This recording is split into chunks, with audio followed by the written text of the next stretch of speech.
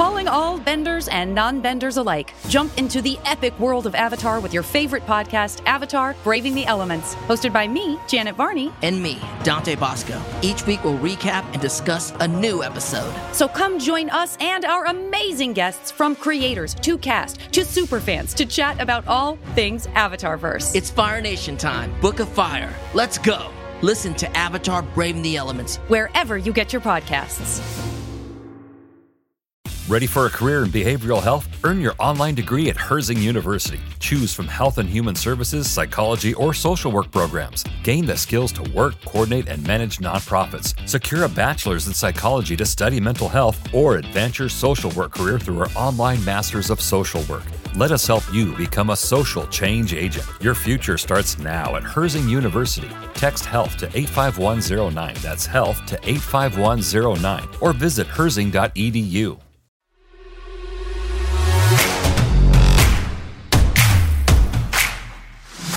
Welcome, everybody, to the Cecil Stedman Experience, the only podcast that gives it to you absolutely straight. I'm Alex. Stedmania, baby. I'm Justin. Straight Cecil all the time. I'm Pete.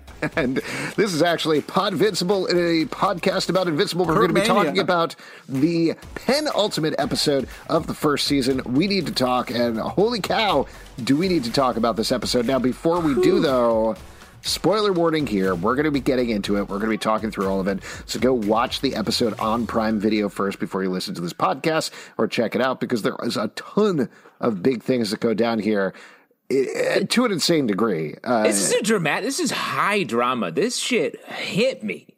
Yeah. Wait, Pete, okay. you are raising your hand and your little finger there. What's going on? Okay, we said something real quick. I just want to kind of there's only 8 episodes? Yeah. Fuck! Are you serious? I'm 100% serious. We talked about that. I know this is huge news. We talked about this on the first episode of the podcast. Yeah, and then you forget about it, and then you get to, and you're like, no, I don't want it to end, you know? Well, I gotta say, and this is jumping ahead a little bit, but first of all, I was surprised how hard this episode went. I was expecting a little bit different in terms of the action, just because we read the comic books. We know what's happened there. We know that 12th, 13th issue of the series now is going to be in this last episode, which totally makes a lot of sense.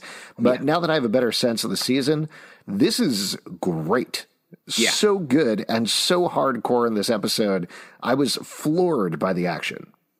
The way they've brought together all the different things, almost all of them, that they've really laid out, is amazing. And it does make me think that I know what the stinger is going to be at the end of next episode, and I won't say that right now. We can talk about it later, maybe. Don't spoil that shit. But I was really impressed with the way they brought together all the emotional beats and all the plot threads at the same time here. Now, let me just give a broad overview of the plot before we get too far into it, even though, again, you probably all watched this episode. But Omni-Man has been discovered by Debbie. She has figured out that he killed the Guardians of the Globe. And it all goes down in this episode as Mark comes back from college. He tries to get back together with Amber. It doesn't go very well. He talks to Adam Eve. That also doesn't exactly go very well. He's kind of messing up all over the place. And the one place he can help, he comes across his dad trying to be murdered by Cecil, who's just trying to hold him back and stop him, because Cecil is worried that if Mark and Nolan team up, that might be the end of whatever is going on here. Right. They still don't know exactly what Omni-Man's plan is. 100% reasonable. So he keeps throwing bigger and bigger things at him. Mark eventually teams up. The Immortal comes back to life thanks to some finagling from the Mauler twins, attacks Nolan, gets ripped in half again. And meanwhile, in the background, Robot's story comes to a head. We find out that he's been cloning Rexplode in a younger body so that he could romance Monster Girl. He was the misshapen baby in the tank the entire time. Transfers a copy of his brain over there, which I'd love to talk about that bit. I thought that was really fascinating. And by the end of the episode, he is together with the Guardians of the Globe. They are watching everything go down, as is the entire world. So Omni-Man stands revealed to everybody. And the title of the episode is The End, where Omni-Man, who had been rehearsing his speech to Mark, finally gets to talk to him after Mark has seen him kill the Immortal, wreck everything, his eyes red, him beaten up, and he says, "We need to talk." And that's where we had the episode. Now, go ahead, Pete. Well, I was just going to say, it is an emotional roller coaster of an app. It's insane that like how some things in comics we're so far ahead. I feel like some parts of it we really fast forward, and some parts are still in the beginning. So it's a really interesting combination that Kirkman is kind of like fast forwarded some parts of the story, but kept some things kind of trugging along like the comic. Well, to be specific about that, all of the stuff about Robot happens later on in the book. The first 13 issues are very focused on Mark just kind of figuring out how to be a which superhero. Is understandable. And finding out about Omni-Man, leading into, I know we're being very vague. If you've read the books, you know what happens, but leading into what happens next, presumably in the next episode. But yeah, I agree with you, Pete. The way they're mixing everything around is awesome. And it's only built episode to episode. But it's also to see them finally use something that was a staple in the comic book, and that's punching holes through people. I mean, we finally get it.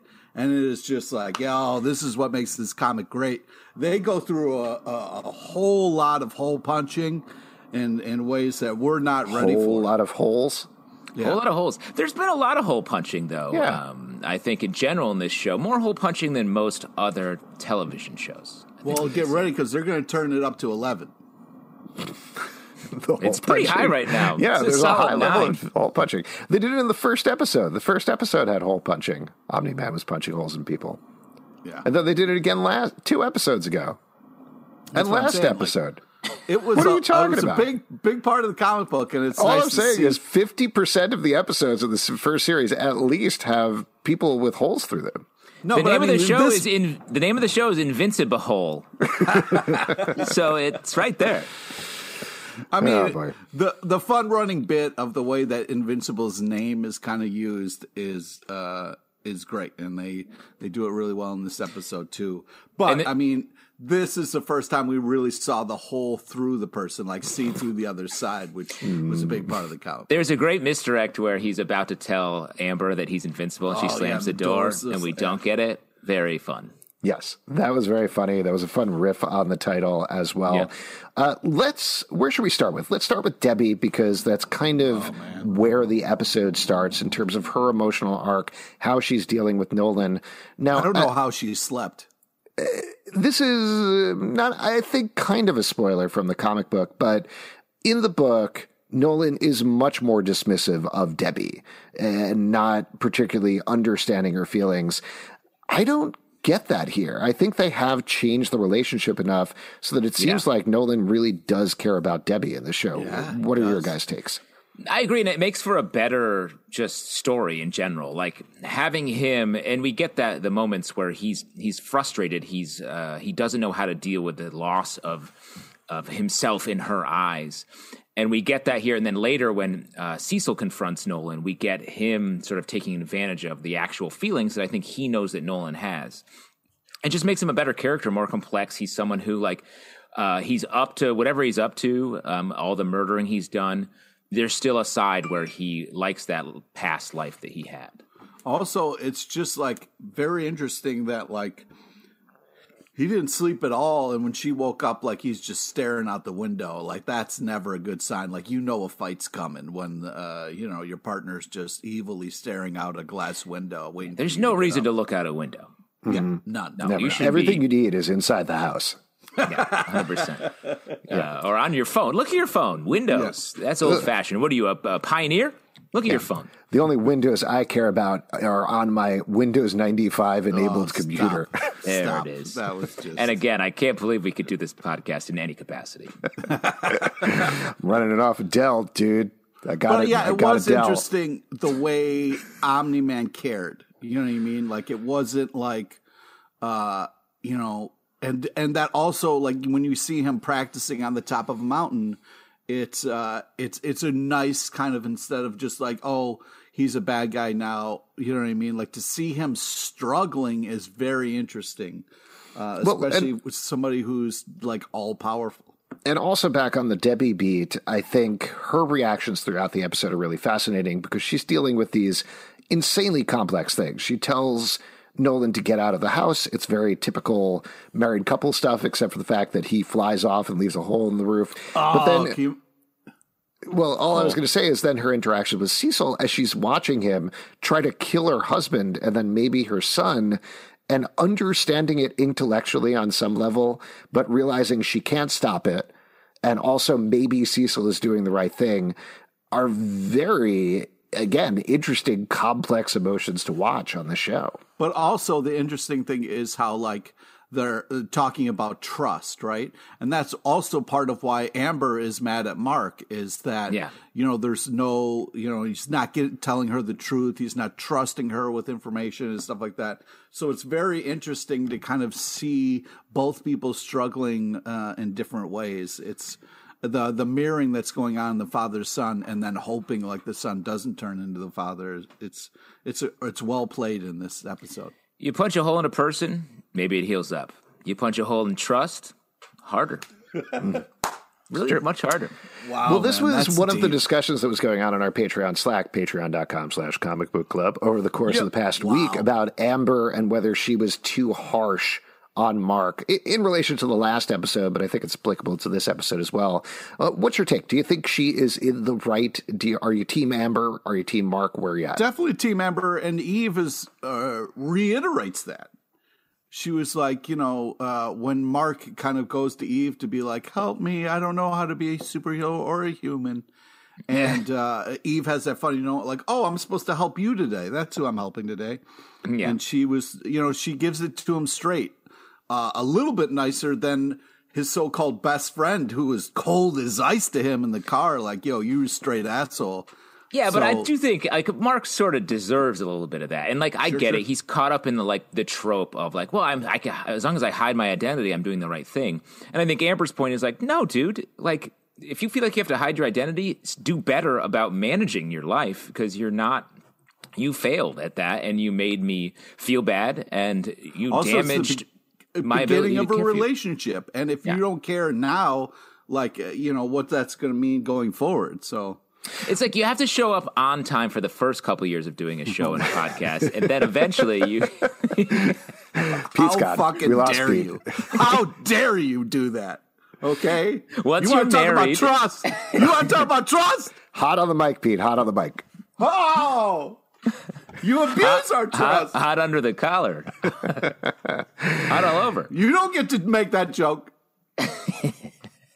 You got to own your faults. It's important. And I think that's the 100%. Lesson that Mark is learning as well, where he has had a pretty simple life. We've talked about this a bunch of times here on the podcast, but one of the things that is great about Mark as a character and makes him very different from other characters, teen characters in particular, like your younger Spider-Mans, etc., is that he doesn't try that hard. He is invincible, so he does fine on grades. He does fine with girls. His friends are fine. His dad is Omni-Man, but he doesn't have to try any hard. It's very like kids of celebrities kind of thing, where it's like, I got the money. I'm good. I can kind of do whatever. I'm not going to really try my own thing. And that's sort of what Mark comes off as. But I think what he's learning all along over the course of this first season, and what he's running into with Amber, and why I am Team Amber, is, and you were mentioning this too, Justin, is he's just not trying hard enough. Like, he's doing just enough. He's got to try harder. He's got to push harder. He's got to step up. He's got the great power, but so far he doesn't quite have a handle on the responsibility. And that's the thing that he's going to learn very shortly by the end of the season. Yeah, I think that's right. And I also think everyone around him is more mature than him. He is the most immature. And even William in this episode is like, dude, I'm your friend, but you're fucking this up too. Yeah. He wasted a burger to demonstrate the power of how much Mark is fucking up. I mean, that burger, just awful to see that slide. He only wasted the vegetables, Pete, which I know are your perhaps least favorite. Hey. There's no wasting any part of a burger. It's all delicious. I love that example, though, when he was like, you're like the guy in a kung fu movie who has been sliced in half but still thinks he can fight. Like, I thought that was very funny, and I love that they took the time to do it. But yeah, like Adam Eve, she's living her best life. You can tell because she gets a little music montage at the beginning of the episode. And she's like sort of moved beyond all of the dumb Mark stuff when it comes to superheroics. Amber's well beyond him. Well, hold on. Before we move on from Adam Eve, what do you think about her cleanliness habits? because she doesn't take a shower or anything like that. She's all dirty and roughed up after a day or two. Yeah, but she cleans herself by her powers. I don't know, where's that going? You know what?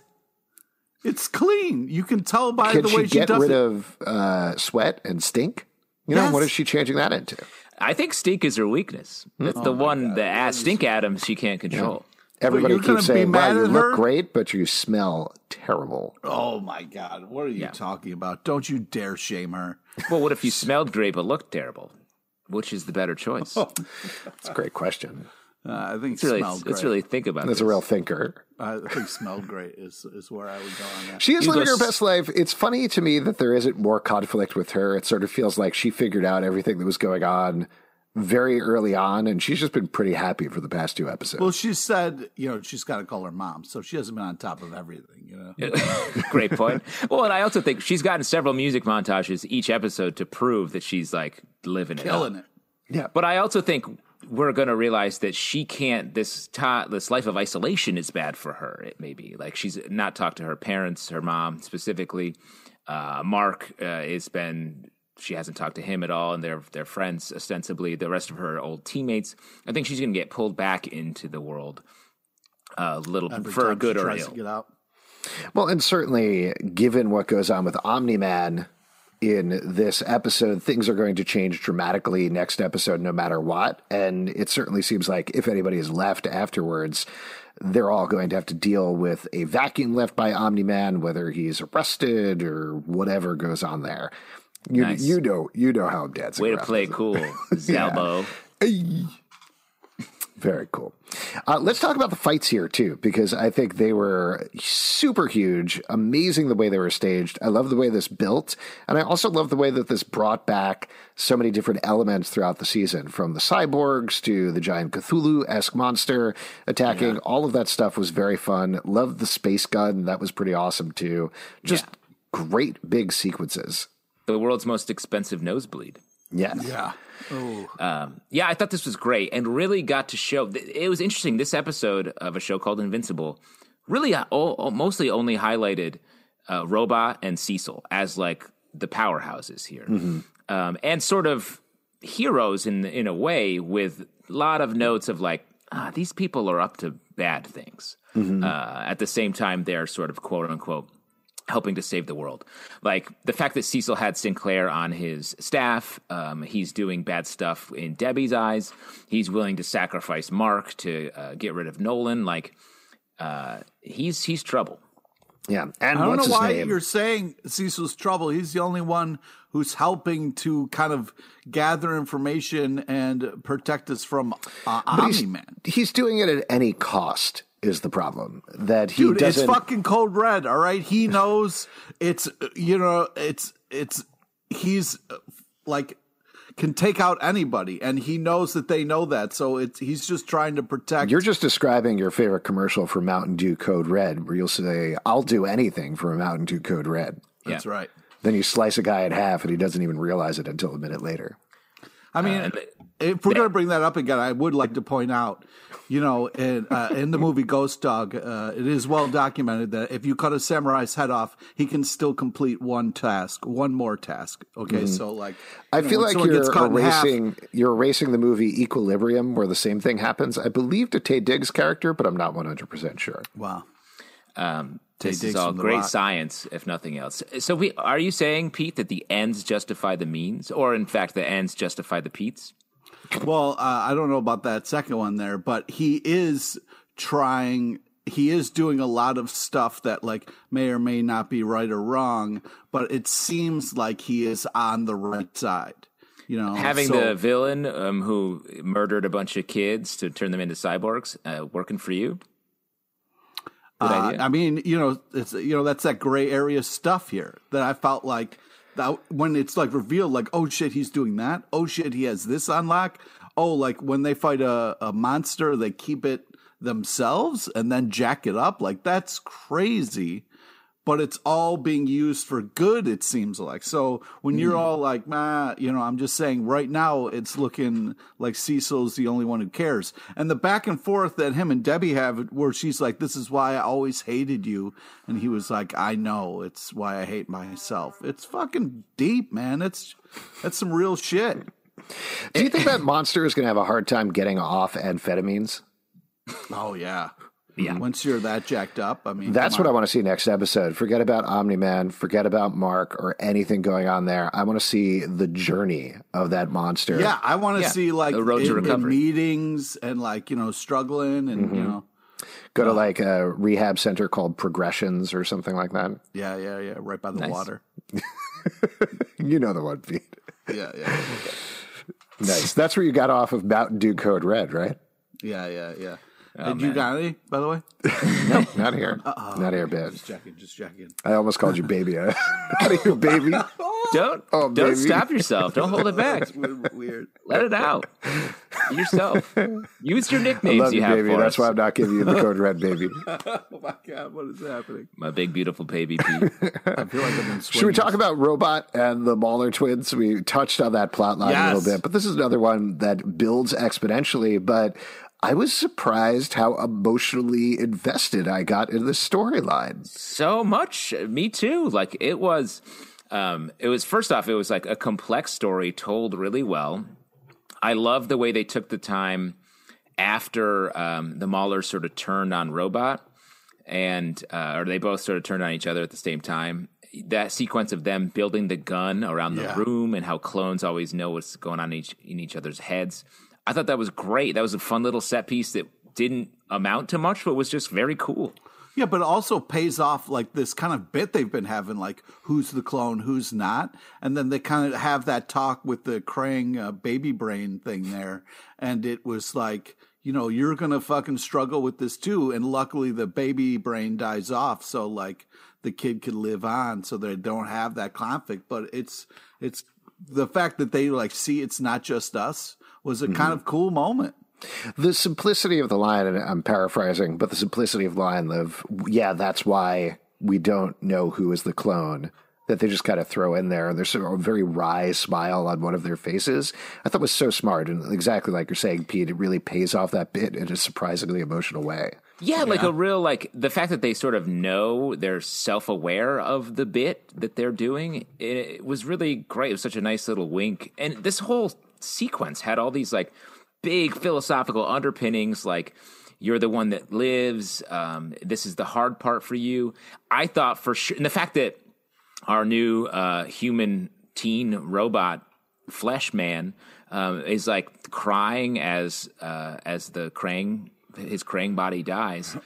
I thought that was so touching. I thought for sure he was going to come out and kill the Krang.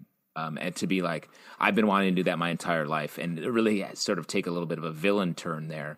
But instead, it's this real emotional beat, again, just like with Nolan, showing that whatever Robot is becoming and how sociopathic or meticulous he is with the way that he moves, there's still an emotional core in there. But we got to talk about how great Mantzoukas is in this episode. I mean, he is. Hold on, I think Alex wants to talk about the Robot maybe for a second. Oh, okay. Sorry. Oh, no, that's fine. We can move on. The only thing that I wanted to say were those last gasping breaths of the Krang baby were so sad. I really got like a little choked up. I could. I was like, all right, no, it's so sad. And I mean, the other thing about it is I personally always struggle with the sci-fi idea of clones and transferring brains and everything like that. And frankly, always fall on the end of, no, if you're copying over a brain, it's not the same person. It's a different person. So from that perspective, I really appreciated this take here because that makes a lot more logical sense to me than, we took it from the baby Krang and moved it into this new guy and now it's there, Yeah. I thought it was cool. It's the harder way to do that bit, to be like, no, now there are two. Because it's easy to just be like, oh, the brain moved and now that old brain's over. But it's a much more modern, like, I mean, that's the way computers, it's never one for one. It's always like you make a copy. No, what? No. What? Hold on. I've been killing my old computers? I just upgraded to a new Dell. What? Oh, wow. Where did you find a new Dell? God. I was on Windows 365. I moved up to 95. Jesus Christ. I gotta go check the graveyard. Oh my God. Make sure it's okay. You have a Alex, computer graveyard? A lot. Your family's worried about how much time you're spending in your computer graveyard. You gotta, every Saturday, I visit them and I Is this like a pet leave some cemetery pixelated thing? flowers. All your TI 85 calculators.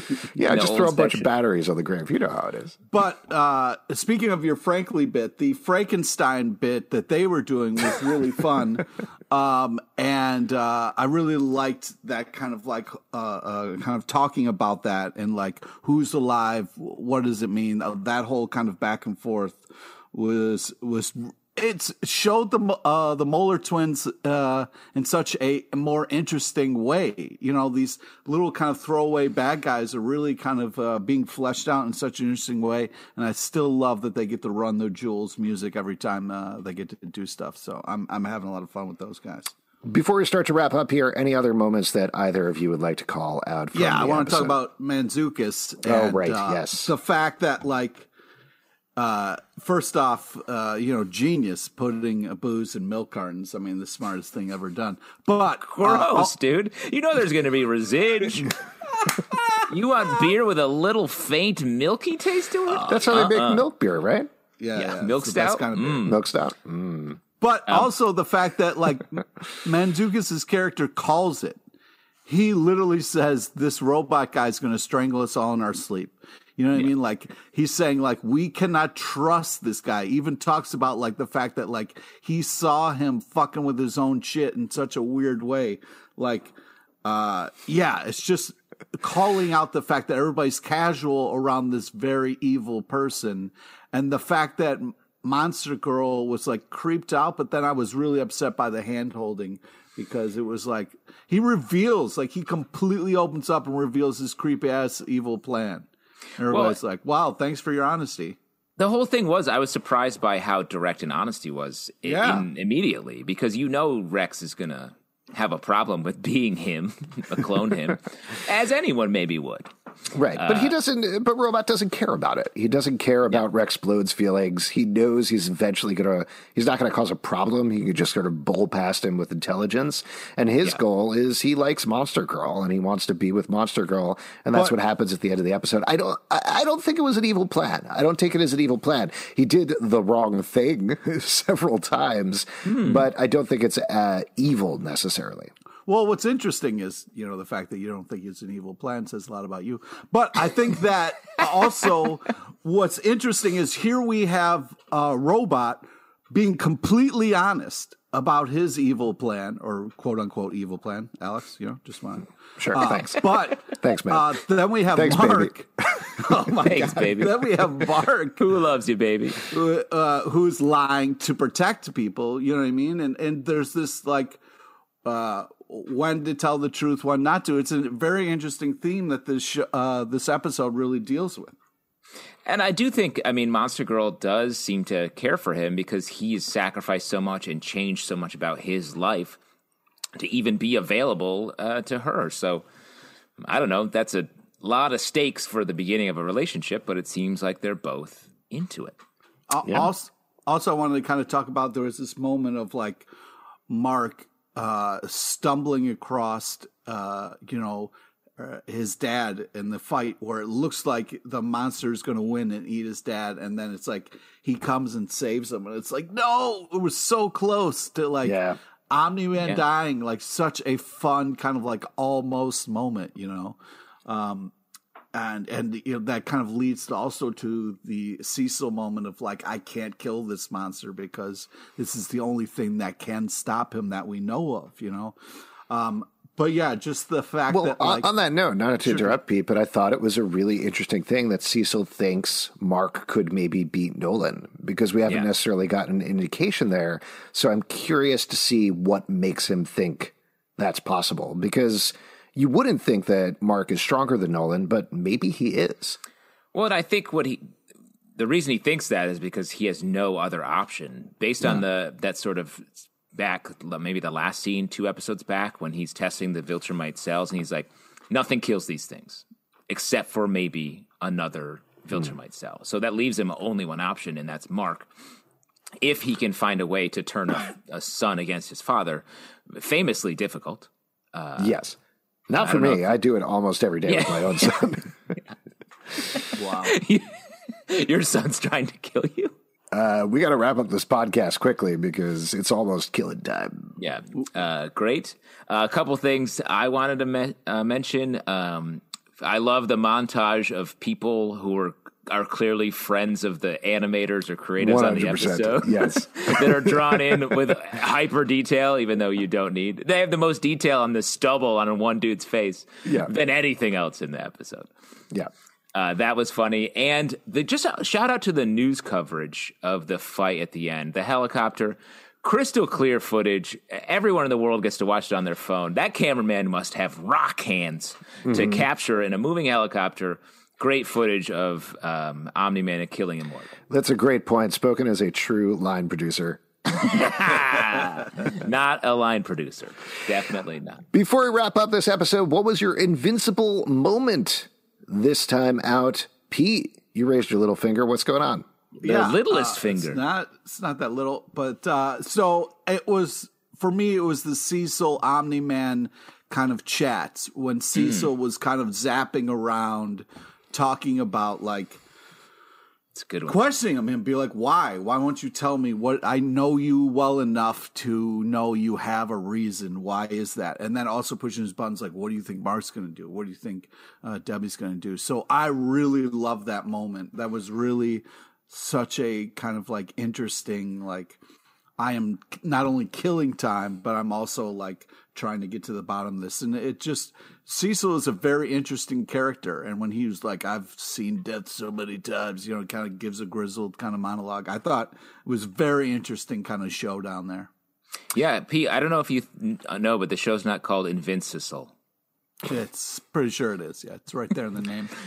It's actually called Invincible. Vince Cecil. Yeah. I hope there's no hole in Cecil by the end of that next episode. That's the expression I always tell my kids. Hey kids, there's no hole in Cecil. Hey, your kids famously don't know how to spell, right? Yeah, well, I'm not helping. Justin, what about you? What's your invincible moment of the episode? I want to give it up for Robot in Rex's new clone body, the tear running down his cheek when he looked down at the body that he used to inhabit. I thought that was a beautiful moment, surprising moment, caught me off guard. Really great way, the way that they're able to make us feel for these characters that are not great throughout is really, really great. And a special shout out to Donald going down in his battle with Omni-Man. He really, we didn't see much of him, but he was the Coulson. He's Cecil's Coulson, and boy, did he go out swinging. I was going to choose the opposite end of that shot with the baby Krang dying, but since you kind of covered that moment already, I don't know why I was so surprised by this, but the cyborgs coming out and attacking Dolan was the moment that made me go, oh, shit. It was great. I love seeing that come back. I didn't expect it. That fight was awesome. Great stuff. Just good episode all around as we 100%. Head into the final one. Except for when all the birds died. That was tough. Sad for the bird heads out there. Yeah. If you'd like to support our podcast, patreon.com/Comic Book Club. Also, we do a live show every Tuesday night at 7 p.m. to Crowdcast and YouTube. Come hang out. We would love to chat with you about Invincible. iTunes, Android, Spotify, Stitcher, or the app of your choice to subscribe and listen to the show at Comic Book Live on Twitter, comicbookclublive.com to check out this podcast and many, many more. Until next time, this has been the Cecil Stedman Experience. Yeah, dudes, you're getting Adele.